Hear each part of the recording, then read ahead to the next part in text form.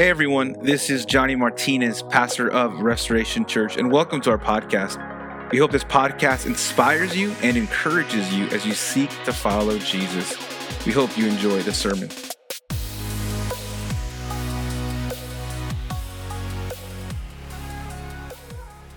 Well, I invite you to open your Bibles this morning to 1 John chapter 4.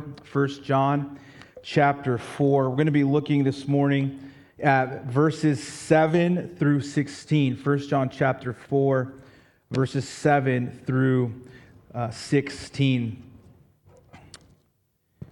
Here we go. This is what the Word of God says. Beloved, let us love one another, for love is from God.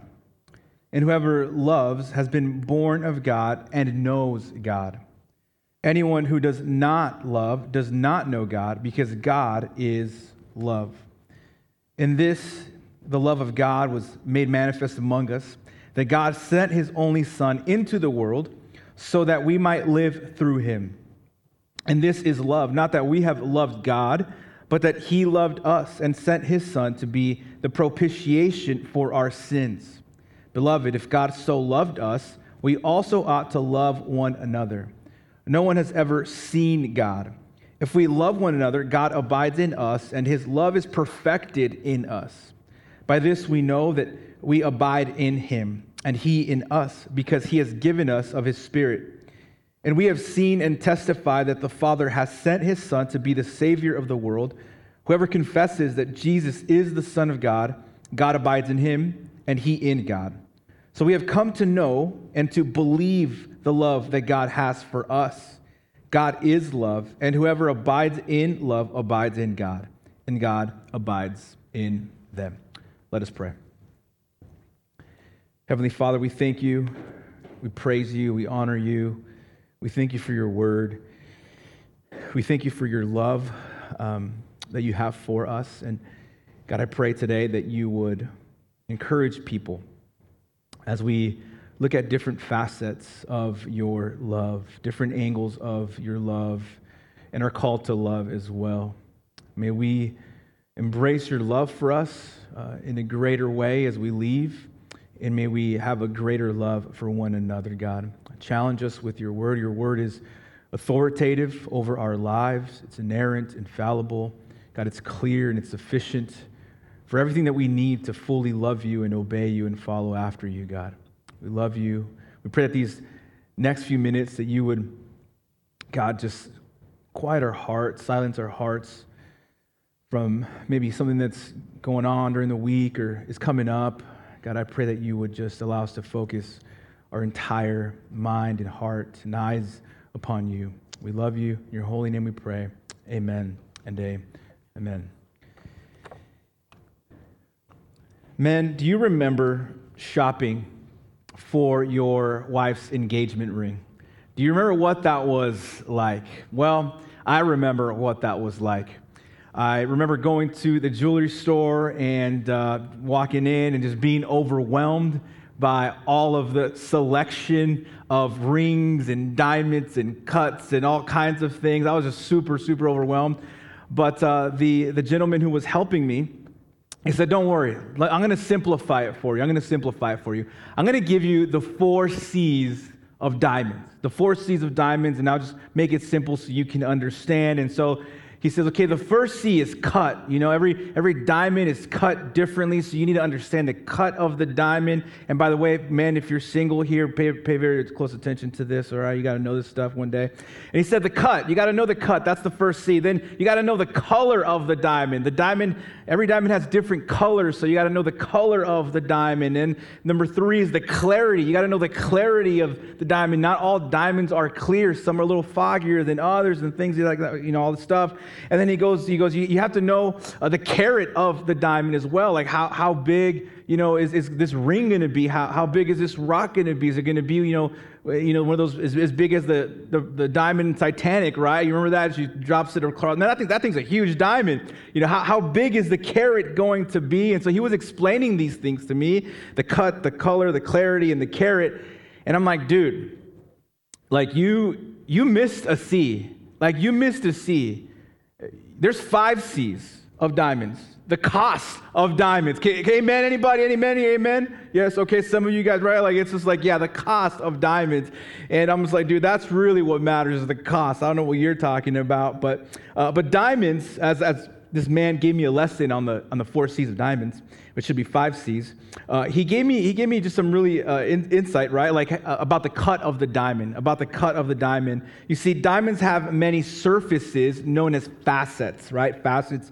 It's essentially just the surface of the diamond, and every single diamond has a facet or the surface of the diamond or the cut of the diamond. And so the way that the diamond is cut really determines how light hits it and then how it shines bright and all that stuff in the light, how much it just blings, right? And so the most common diamond has about 58 facets. The most common diamond, in a little diamond, 58 surfaces or 58 cuts in one single little diamond. You're probably, Johnny, what in the world does diamonds have to do with 1 John? And what in the world does that have to do? I'll tell you. You see, in the same way, in 1 John, the topic of love is like a diamond.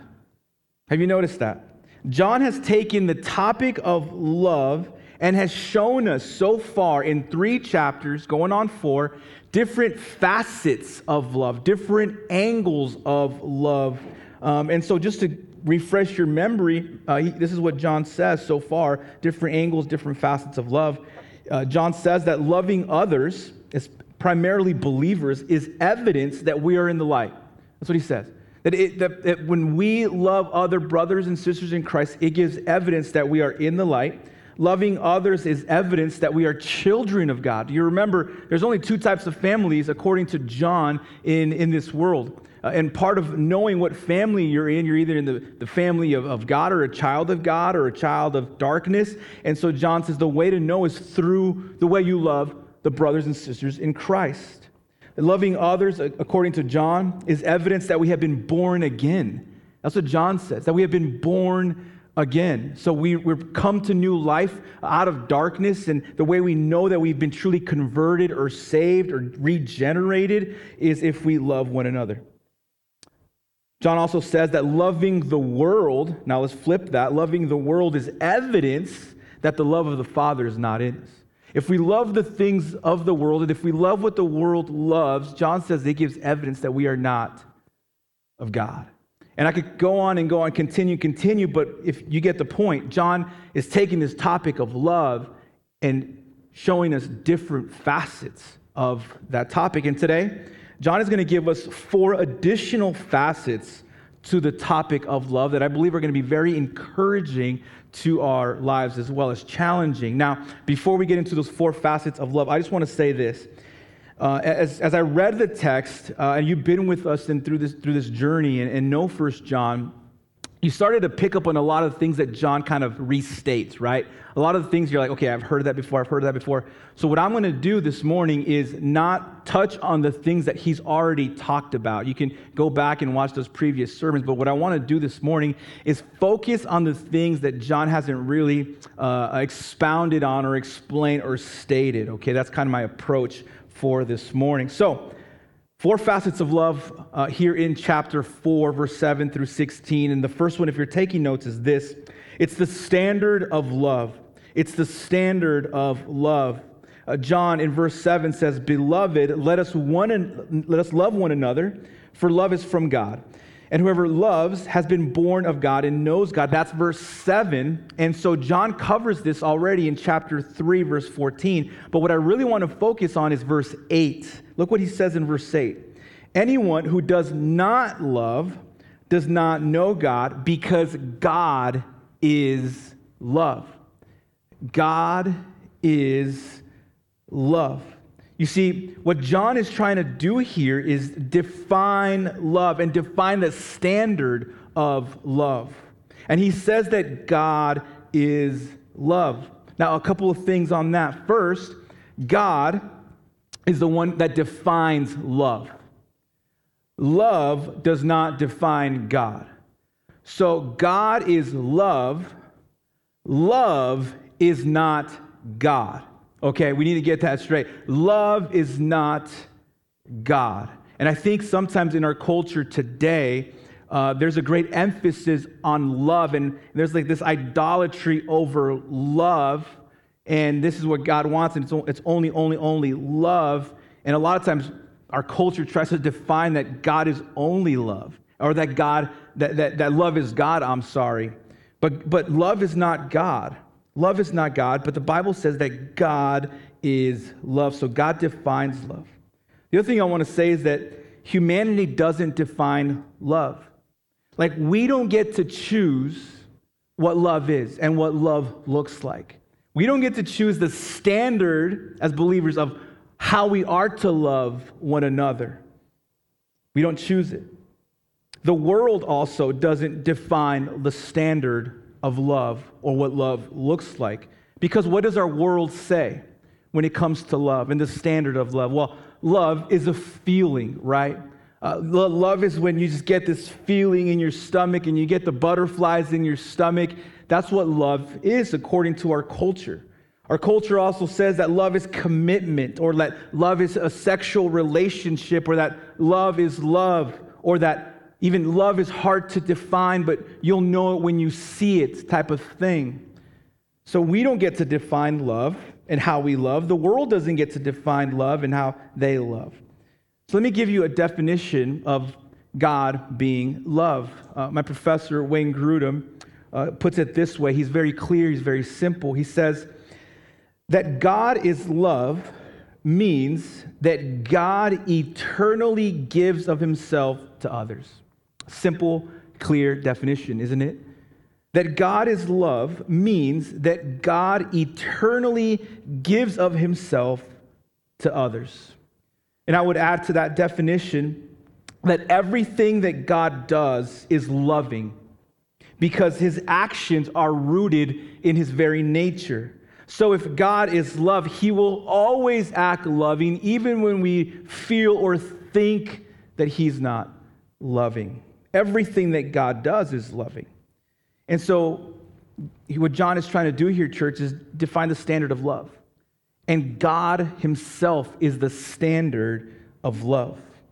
Now, by way of example, I think the best example of God's standard of love is his revelation of his love by saving sinful humanity through his son, Jesus. The standard of God's love is best revealed in saving sinners by sending his one and only son into the world to die on the cross. That's the standard of God's love. You're familiar with this verse, John 3:16. For God so loved the world that he gave his only son, that whoever believes in him should not perish but have eternal life. I mean, when you think about it, that's really the standard, right, of love. That God loved a world sacrificially, that God loved a world so much that he was willing to give his one and only unique begotten son to a world that was rebellious towards him. I mean, think about that love. Those of you who are parents and you love your baby so much, I mean, think about that. Would you be willing to give up your kid for a world that didn't even love you and honor you? Just think about that for a second. And so God's sacrificial love gave his one and only son for a world that didn't love him, that rebelled against him. So God is the standard of love. God eternally gives of himself to others, and God's actions are always loving. And those who are truly born of God, those who are that truly know God, those who are truly children of God, will reflect his very nature. So the question for you, church, this morning is this: what is your standard of love? What is your standard of love? Is it you? Like, are you your own standard of love? Or is it God? Is it your feelings? I just don't feel like loving today. Or is it the Father that's the standard of your love? Is it your circumstances? Well, this person hurt me and this person talked bad about me, and And sure, it hurts, right? And we have to forgive, and it's difficult to forgive. But Jesus loved us so much that while we were still sinners, Christ died for us. So is it your circumstances, or is it Christ himself? What is your standard of love? Believer, we don't get to love whatever way we want. We don't get to choose to love whatever way we feel like. God is the standard of love, and we reflect his standard of love because we are in him and reflect his nature. Therefore, our love for one another is sacrificial, giving up of ourselves all the time. So the first aspect or facet of love that John is trying to cover here is the standard of love. But notice this in verse 9 and 10. I want you to notice the model of love. The model of love. In verse 9, he says, "In this the love of God was made manifest among us, that God sent his only Son into the world so that we might live through him." And again, John already covered this in chapter 2, verses 23 and 25. But again, I want you to know verse 10. I want you to see verse 10. He says, "In this is love, not that we have loved God, but that he loved us and sent his Son." So the Father sent his Son to be the propitiation for our sins. You see, in these verses, the Apostle John describes God's love in that he sent his one and only Son into a dead world to offer eternal life.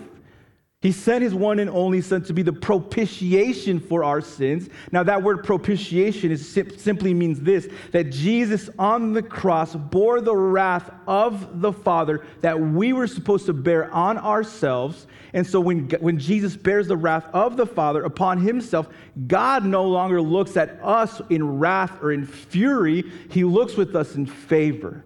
That's what the word propitiation means, that he satisfies the wrath of God so that God can look at us with grace and mercy and favor. Now, yes, God gave, according to this text, God gave us his Son to redeem us from bondage.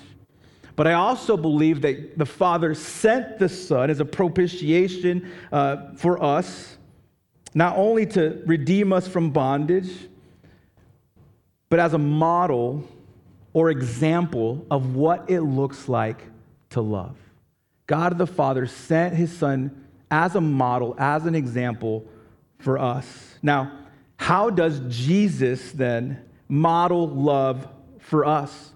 There's so many ways, right? There's so many ways that Jesus models love for us. Compassion, self-sacrifice, forgiveness. He's our advocate. All of these things that we can say, okay, this is how Jesus is loving.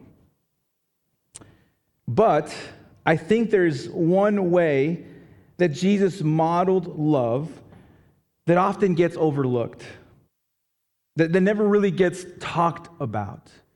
And I just want to point that out here. The model and example of love. Again, there's many, but I really think this one just never really gets talked about. And it's found in John chapter 10, verse 17 through 18. It says this, "For this reason," and this is Jesus speaking, "for this reason the Father loves me, because I laid down my life, that I may take it up again. No one takes it from me, but I lay it down on my own accord. I have the authority to lay it down, and I have the authority to take it up again. This charge I have received from my Father." You see, Jesus models love by being willing to die on the cross.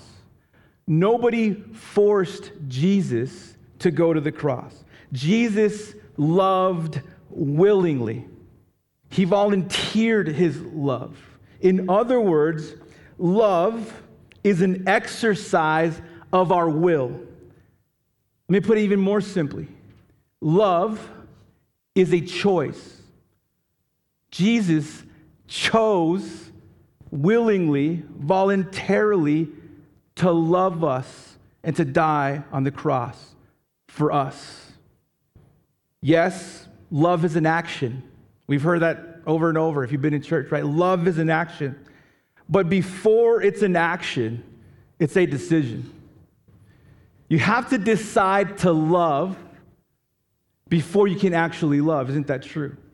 And that's what Jesus does here. He willingly chose to go to the cross for us. He is our model. He's our example. I have a question for you.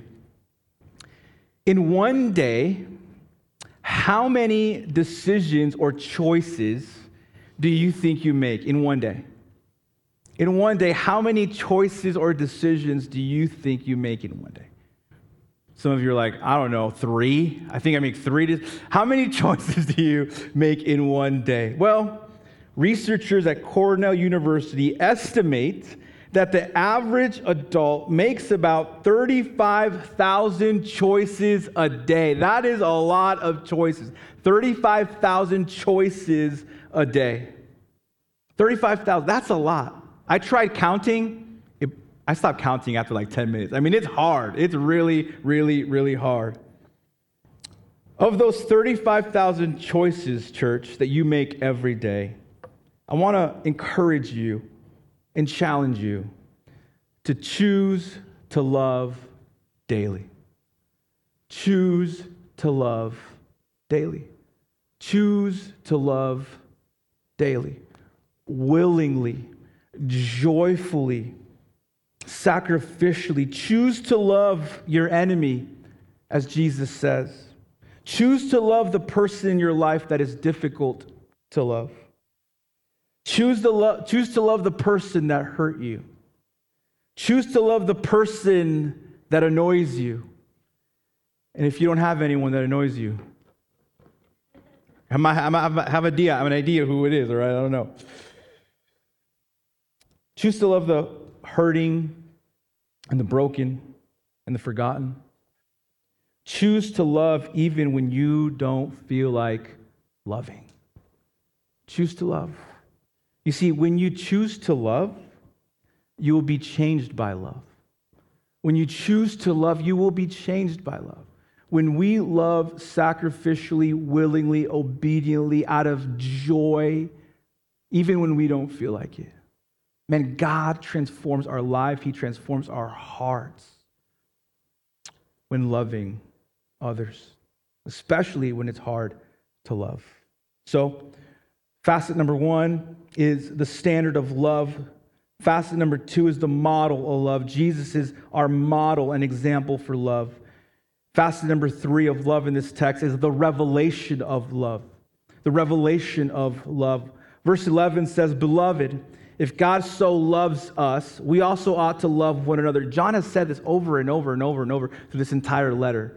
Love one another, love one another, love one another, right? But look at verse 12. He says, which is a very interesting thing to say, isn't it?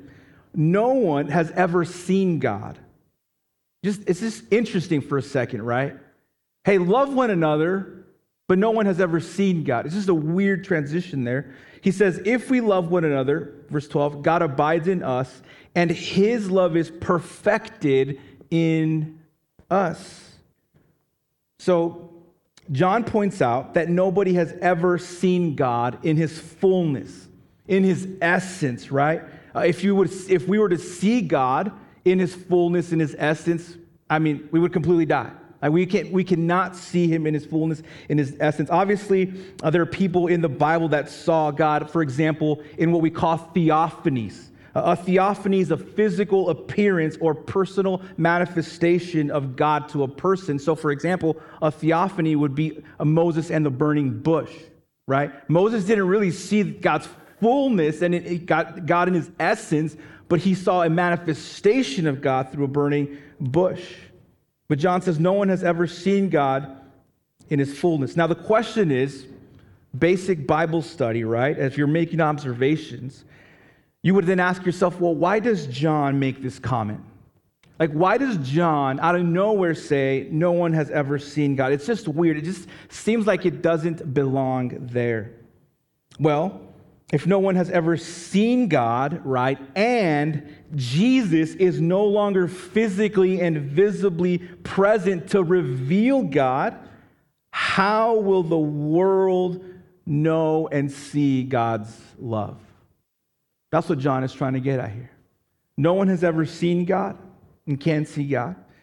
Jesus is no longer physically on earth. Jesus was the perfect revelation of the Father. And so how will a dying, dark, broken world then see and experience God's love, right? How will they do that? Well, John Stott, who was a pastor and theologian, he pastored All Souls Church in London for 66 years. I think he died in 2011, but he says this. He says, the unseen God who was once revealed in his Son is now revealed in his people when they love one another. How will the world see God? How will the world see Jesus? By the way you and I love each other. By the way you and I care for one another. Jesus says in John 13:35, by this all people will know that you are my disciples. How? If you have love for one another. And isn't that true? That the world will see that there's something different about us by the way that we care for one another. I mean, this is true especially of the early church. In Acts chapter 2, this is exactly what happened. Let me just read you an early account of the church in Acts chapter 2, verse 42. And they devoted themselves to the apostles' teaching and to fellowship, to the breaking of bread and the prayers. And awe came upon every soul, and many wonders and signs were being done through the apostles. And all who believed were together and had all things in common, and they were selling their possessions and belongings and distributing the proceeds to all as any had need. And day by day, attending the temple together and breaking bread in their homes, they received their food with gladness and generous hearts, praising God. And notice this, okay? And having favor with all people, and the Lord added to their number day by day those who were being saved. Isn't that powerful? That the early church spent time together, ate together, loved one another, provided for one another, sold of their possessions to make sure everyone was taken care of. And they had favor with all people. And because of this, the world saw that the love that the believers had for one another, and the Lord added daily to the church. That's powerful, isn't it? To love one another. The world is looking, church. Look what John says in verse 12. He says, God abides in us and his love is perfected in us. What does that mean? What does that mean that his love is perfected in us? It means this. When John says that love is perfected in us, he means that God's love for us reaches its intended completion or goal when we in turn express love for others. In other words, it comes full circle. God's love for us comes full circle. God loves us, and we take that love and we don't hoard it for ourselves. God loves us unconditionally and sacrificially. Then we love other people, right? And so when we love other people, especially the brethren, what does that mean? It means that we love God. So to love others is to love God. And to love God is to love others. And it's a full circle. So if we really love God, we would love others. So, church, let me just remind you, believer, that you are the revelation of love to this world. You are the manifestation of love to a dark world by the way that you love each other according to God's standards. So let your love shine. Let your light shine. Matthew chapter 5, verse 14 through 16 says this about us being the light. And we also know from Scripture that God is light, right? That's what Scripture says. And so if God is light and God is love, then we reflect and reveal the very nature of God. You are the light of the world. A city on a hill cannot be hidden, nor do people light a lamp and put it under a basket, but on a stand, and it gives light to all the house. In the same way, let your light shine before others so that they may see your good works and give glory to your Father who is in heaven. Let your light shine by the way you love people, not for your glory, not for my glory, but for the glory of God alone. I love being the pastor of Restoration Church. I do. I love it, and I wouldn't change anything about it. Like, I love being the pastor at Restoration Church, especially when I get emails like the one I got a couple of days ago. I got an email from the school district, the Peoria School District, and this is what they said to us. They said, "Congratulations, you have been recognized by your school for your outstanding service, dedication, and commitment to our staff and students. On behalf of the Peoria Unified School District, we thank you for you going above and beyond to support our schools. Your dedication helps turn our mission statement, every student, every day, prepare to shape tomorrow, into a reality." We were chosen as Volunteer of the Year for Sunset Heights Elementary, and so they're going to do a little reception before their board meeting in a couple of weeks. But it's because we were just simply loving the school. It's because we paid for, I don't know, a few hundred lunches of kids that couldn't eat. The kids were going hungry in this very cafeteria, and we said, not here, not if we're the church in this community. We had a serve day where we cleaned up and picked up and made this place look beautiful. We've done stuff for the teachers, appreciating them, and we've just done a lot of things. And not, again, to get anything back. We're not here to get anything, but it's simply because we are called to love and reveal that love to the world. So, church, I'm so proud of you, and I'm so proud to be your pastor. Thank you for being there. Thank you for being that light. Thank you for those of you that physically served at Serve Day and helped make this place beautiful. Thank you for those of you that help with the appreciation cards and all of those things. And thank you for those of you that give generously of your finances so that we can bless kids who weren't able to eat lunch. This is all I'm saying in this point. You may be the only Jesus people may ever see. You may be the only Jesus people may ever see. So love well, let your light shine before all men. Fourth aspect and final aspect of God's love in this passage is the assurance of love. The assurance of love. Look at verse 13 in your Bibles with me. It says, "By this we know we abide in him and he in us, because he has given us of his Spirit."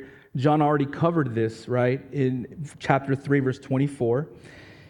"And we have seen and testified that the Father has sent his Son to be the Savior of the world." Again, John testifies and has seen the risen Christ. He's touched the risen Christ, chapter 1, 1 through 4. "And whoever confesses that Jesus is the Son of God, God abides in him and he in God," chapter 2, verse 23 and 24. He's already covered this, but he hasn't covered verse 16. Verse 16 is new for John, and I believe that it's going to be very encouraging for you. Look what it says. It says, "So we have come to know and to believe the love that God has for us." I want to read that again. "So we have come to know and to believe the love that God has for us." John now wants to reassure and comfort his believers. He wants to reassure that they are truly in the faith. He wants to encourage them. He wants to reassure that they are true children of God. Because if you remember the backstory, there was a lot of chaos, a lot of conflict, a lot of division, a lot of false teaching. And this group of people, they were teaching falsely, and they were creating havoc in the church. And they left, and they were trying to take some of John's people and having them believe these false teachings as well. So there was a lot of doubt, right? Doubt of their salvation in this early church. And so John here is just trying to reassure them and comfort them. And he says, "We have come to know and to believe the love that God has for us." Now, the word "know" here, it's not to know about. It's not to know mentally, right? Intellectually. The word to know here means to know experientially, to experience the love of God, right? It's one thing to know about the love of God. It's another thing to fully experience it in a powerful way. It's one thing to know that God gives us hope, right? And joy and peace. It's another thing that, especially when we're going through the valleys of life, to experience it in a powerful way in our life, the joy and the hope and the peace that God gives us. And so that word to know here, it's a powerful word. It's not just a mental knowledge, it's an experiential knowledge. And the word to believe here means to accept as true. To accept as true. That's what it means.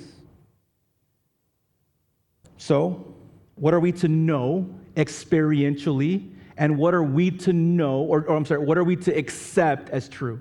What are we to accept as true? The love that God has for you. That God loves you. God loves you individually. God loves you. That's what John is trying to encourage his people with. That we're to know his love experientially and to accept it as true. I think the NLT version of the Bible, the translation puts it in the best possible way. It says this: we know how much God loves us, and we have put our trust in his love. I like how they word it that way. I'll read it again. We know how much God loves us, and we have put our trust in his love. So, church, what kind of love does the Father have for you? You specifically. What kind of love does the creator of the universe have for you? Romans 5:8 says, but God showed his love for us in that while we were still sinners, Christ died for us. I mean, that love, that while we were sinners, spiritually dead in our sin, spiritually rebellious against God, God loved you so much before you even loved him. And he sent his one and only Son for us, for you. Isn't that an amazing love, church? I think we get so desensitized when we hear that God loves us in the church. But John, what he's saying here is accept it, experience it. Don't just check it off. Okay, I've heard that before. No, accept it, experience the love of God. Romans 8:37 and 39. Now, no, in all these things we are more than conquerors through him who what? Who loves us. For I am sure that neither death nor life, nor angels, nor rulers, no things present, nor things to come, no powers, no height, nor depth, nor anything else in all of creation will be able to separate us from the love of God in Christ Jesus our Lord. Do you accept that? Do you accept that as true? That nothing can separate you from the love of God in Christ Jesus. That nothing can separate you from the love of the Father. Have you experienced this love for yourself? Have you experienced the love of God, not just knowing about it, but truly knowing it? If you've never experienced this love of God, then I encourage you, I plead with you to come to Christ, to place your faith in Christ, to place your faith in Jesus, to experience this love that is unexplainable, unconditional for you. Accept it as true, that God loves you. And maybe you have a hard time sometimes accepting that God loves you, right? You see, if you don't accept that God loves you, it might be because you don't think God accepts you. But I want to tell you this morning that if you are in Christ, if you are truly in Christ, he accepts you. You're his child. A lot of times like, oh, God can't love me. I'm so messed up. God can't love me. I've done all of these things. And so we begin to doubt God's love for our life. But let me remind you this morning that God loves you. He loves you dearly. Broken, messed up, come as you are. He loves you. Accept it as true. Embrace it. Abide in it. Remain in it. That's what John tells us, to remain in his love, meaning that we are to continually trust that God loves us. Sometimes we have to preach that to ourselves when we're going through a difficult season in our life, when things are falling apart, and we begin to doubt, man, does God really love me? Sometimes we just got to preach the word of God to ourselves. God loves me. I know Jesus died for me. Nothing can separate me from the love of God. God loved me while I was a sinner. You got to preach God's love, remain in it, trust in it. And John, what he's trying to say here is that when we experience God's love, when we accept it as true, when we remain in it, all of that gives us assurance of salvation. To know him, to know his love, to accept his love, and to abide in his love gives us assurance of salvation when the enemy is trying to throw fiery darts at us, trying to cause us to doubt whether we are a child of God or not. So, in conclusion, God is the standard of love. The Son is the model of love. We are the revelation of love. And God's love for us is our assurance for our lives. Thank you for listening. Special thanks to those who give generously to this ministry. Without you, this ministry would not be possible. If you feel led to give, please use the link below as we seek to make a difference in people's lives. Also, please make sure to share this with your family and your friends. Again, thank you so much for listening.